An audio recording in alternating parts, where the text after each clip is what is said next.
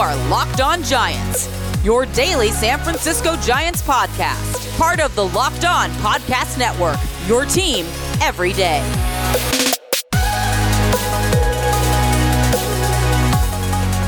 Welcome back to Locked On Giants Baseball, part of the Locked On Podcast Network, your team every day. My name is Ben Kaspick, and I'm thrilled to be with you again today. On this show, we provide daily episodes Monday through Friday, approximately 15 to 20 minutes in length, talking about the San Francisco Giants in a way that's data-driven and rational, but also simple, passionate, and accessible to all. Coming up on today's show, we're going to do the latest installment of the Giants mailbag. We're also going to talk about the wildcard standings. The Brewers and Reds both played doubleheaders yesterday, and the results are certainly interesting for the Giants. First, a little bit about me. I've been a contributor for the baseball analysis sites Beyond the Box Score and Rotographs. I started a Giants podcast called Covecast in 2015 and then joined the Locked On Podcast Network in 2019. I'm also a lifelong diehard Giants fan. So the first thing I want to talk about, as I promised yesterday, was to provide an update about the wildcard standings. So the Cincinnati Reds playing the Pittsburgh Pirates. I guess we should have seen this coming. The Pirates are the worst team in baseball this year. The Reds took care of them in both games of their doubleheader, and now the Reds are the team that is closest to the Giants in the wildcard race. The Reds are now just one game back of the Giants, and the Brewers had a doubleheader against the Cardinals, and they won the first game. So with a win in the second game, the Brewers would have tied the Cardinals for second place in the division, which automatically gets them into the postseason, being in second place in the division. But instead, they lost the second game of their doubleheader, so they remained behind the Cardinals, and they are 1.5 games behind the Giants. What I meant to say was, with a win, not only would they have been tied for second, but then that would mean the Cardinals and or the Brewers would be just half a game behind the Giants. So things are getting tight. That's kind of the point that I wanted to make. But the Brewers losing their second game was good news for the Giants. The Mets are just 2 games back, and the Rockies are tied with the Brewers, just 1.5 games behind the Giants. So it's very tight. Things are going to change every single day, most likely. The Giants tonight play the Mariners in Seattle. Smoke and air quality permitting. The air quality is really poor in Seattle. However, the A's and Mariners played a doubleheader yesterday with really poor air quality in Seattle. So I expect that the game will get played. Hopefully the air quality will improve by game time. Fangraphs lists the Giants' playoff odds now at 54%. It was as high as 70% just a couple days ago. So now it's basically a coin flip. According to Fangraphs, Giants are more likely than the Mets, Brewers, Reds, or Rockies. So they really do control their own destiny here, and they just need to take care of their own business and get some wins, and that those playoff odds will improve. So that was your update, and now let's just jump into the mailbag questions. Ezra asks, do you believe Zaidi can identify potentially top-tier pitching talent eventually? Part of me worries that he is just significantly better at identifying talent in position players. Looking at San Diego, Miami, and LA, I worry they can't compete with their pitching anytime soon. So yeah, it's a legitimate question because for all the Yastrzemskis and the Dickersons and the offensive players who are performing at their best or above expectations, we can't exactly say the same for any pitchers, specifically starting pitchers. In the bullpen, they have unearthed some guys who are intriguing to me. Like the ascent of Caleb Berriger is really interesting to me. He was not a guy who many people thought, or pretty much anybody thought, would be on this opening day roster. But they invited him to the alternate site, and then boom, he made the team. And I think we can see why. I know the results haven't quite been there, and that's probably part of what's baked into your question, is that even with a guy like Berriger, who they seem to be identifying as someone to give an opportunity to, he struggled, and they haven't really unearthed someone who has done really, really well on the pitching side, like they have with Yastrzemski, for example. But at the same time, I kind of remain optimistic about a guy like Berger because I think we can all see that the stuff plays at the major league level. He's just got to locate his pitches, maybe develop a changeup. I don't know, but I'm intrigued by Caleb Berger as an example there.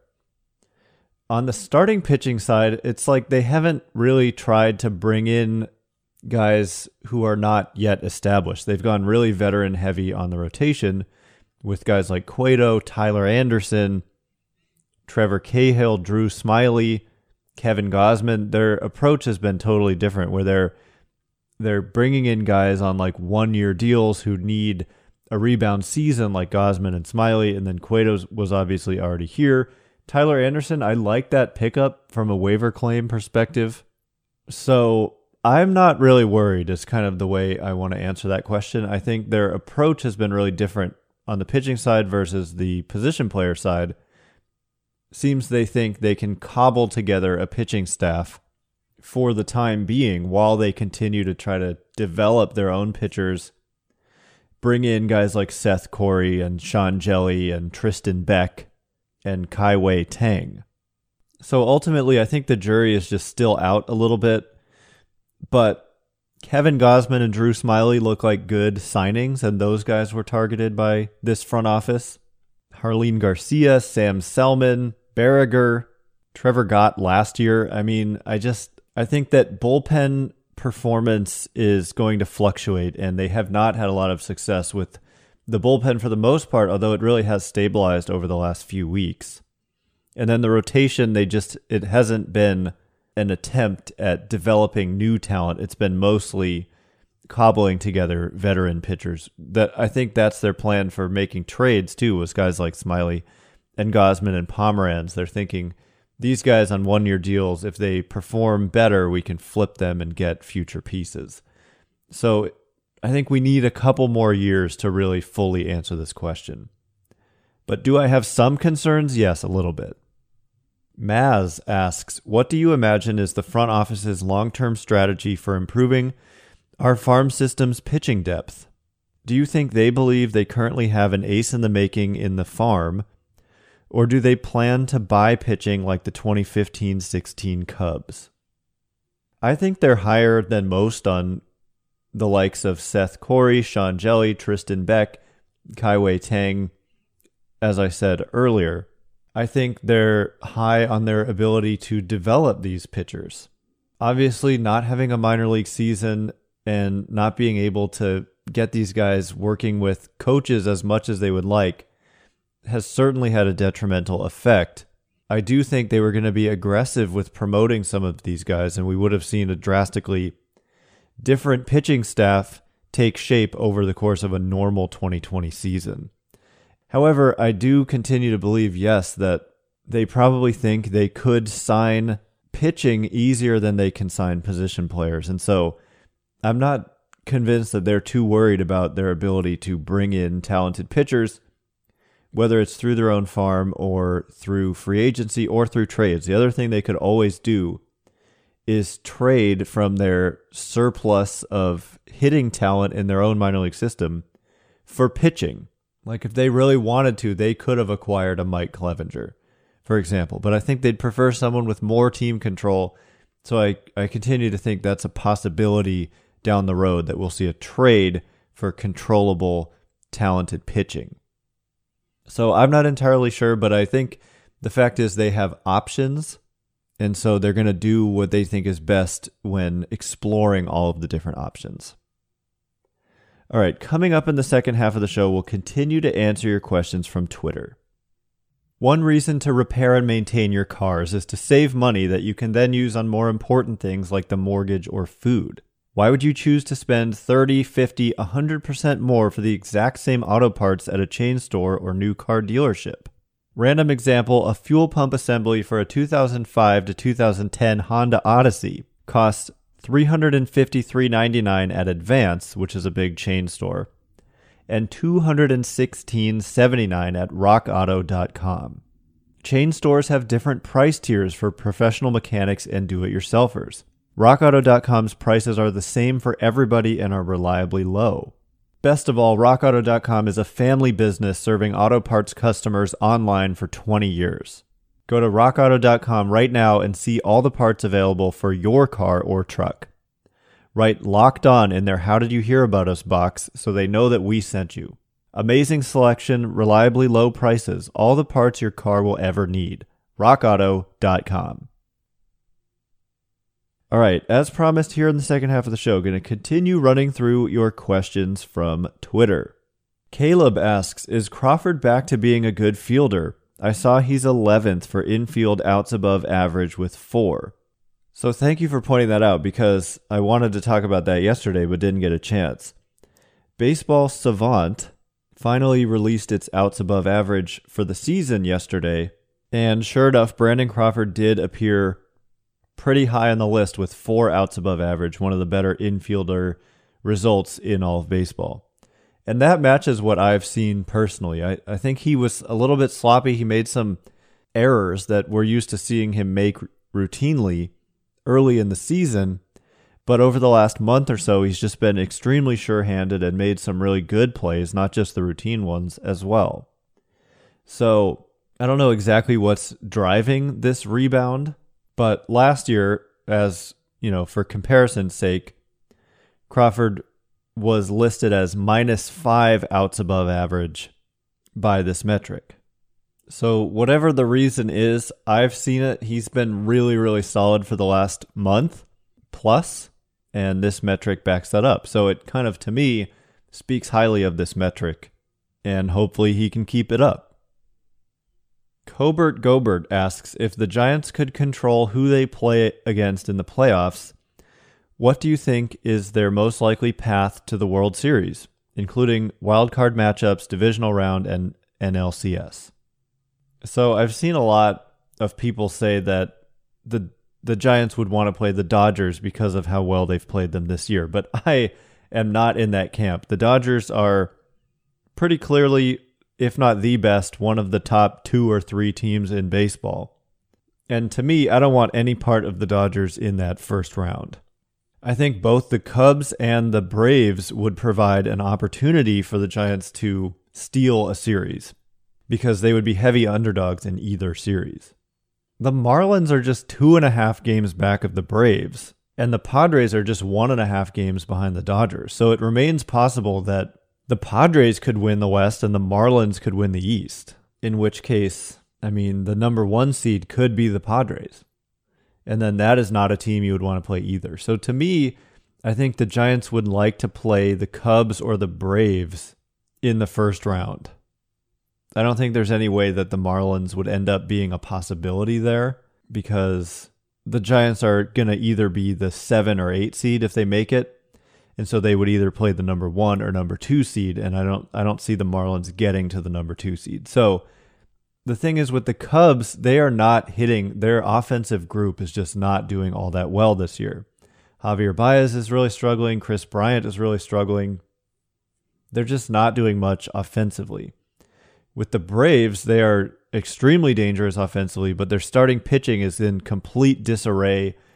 The couple pitchers they had doing well are injured. I don't know exactly when they're going to come back, but you would have a real opportunity to pile on some offense against the Braves, whereas the Cubs have Yu Darvish, who may win the Cy Young Award, so that would be really tough in a Game 1 matchup. Since the Giants' pitching is not that great, I think the preferred matchup would probably be the Chicago Cubs, because I could see the Giants' pitching having a really tough time with the Braves.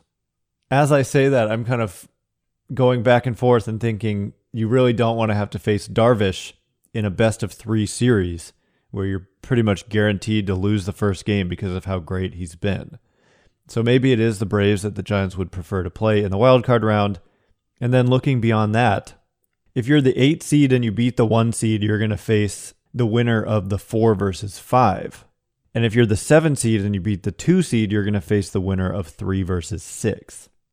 So 4 versus 5 would currently be Padres Marlins. I think you would obviously prefer to face the Marlins, hope for an upset there.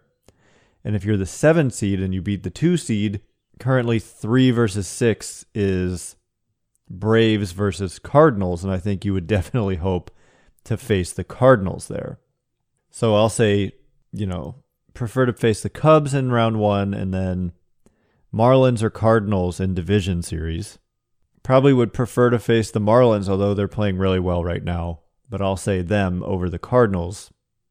And then if it's an NLCS, it's really hard to keep track of all these different possible scenarios. But I'll say you hope it's the Cardinals or Phillies in the NLCS that you're facing. Really quickly, Zachary asks, what is the future plans for Tyler Beede? Give him another try at starting next year or move him to the pen to make sure he sticks, as I believe he is out of options. I think he has one more option remaining. I think, honestly, I want to say they're going to try him in the starting rotation because we saw the upside. His last start last year was so intriguing. He was just striking everybody out. The way starting pitchers are, the game is trending. I think they could see him as like a 4-inning guy, a guy who can go through a lineup a couple times and then turn it over to somebody else. I don't think they want to limit him to just 1-inning spurts. And that option does play a role. If he was out of options, if he is, then they'd probably maybe start him in the bullpen and then hope to bring him back into the rotation. Pasquale asks, if the Giants reach the playoffs, will the front office have a different approach towards the free agent market? I don't think so. I think their plan is their plan, and it's not going to change whether or not they make the postseason. I think it'll give them some rope. People will start to appreciate what they've been able to do so far and maybe be less critical of the moves they do make, but I don't think their plans are going to change depending on whether or not they make it.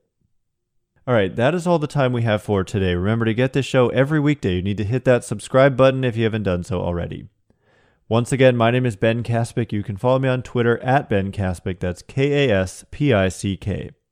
We'll be back with another episode tomorrow talking about tonight's huge game against the Seattle Mariners. It'll be Tyler Anderson on the mound for the Giants against TJ Newsome, right-handed pitcher for the Mariners.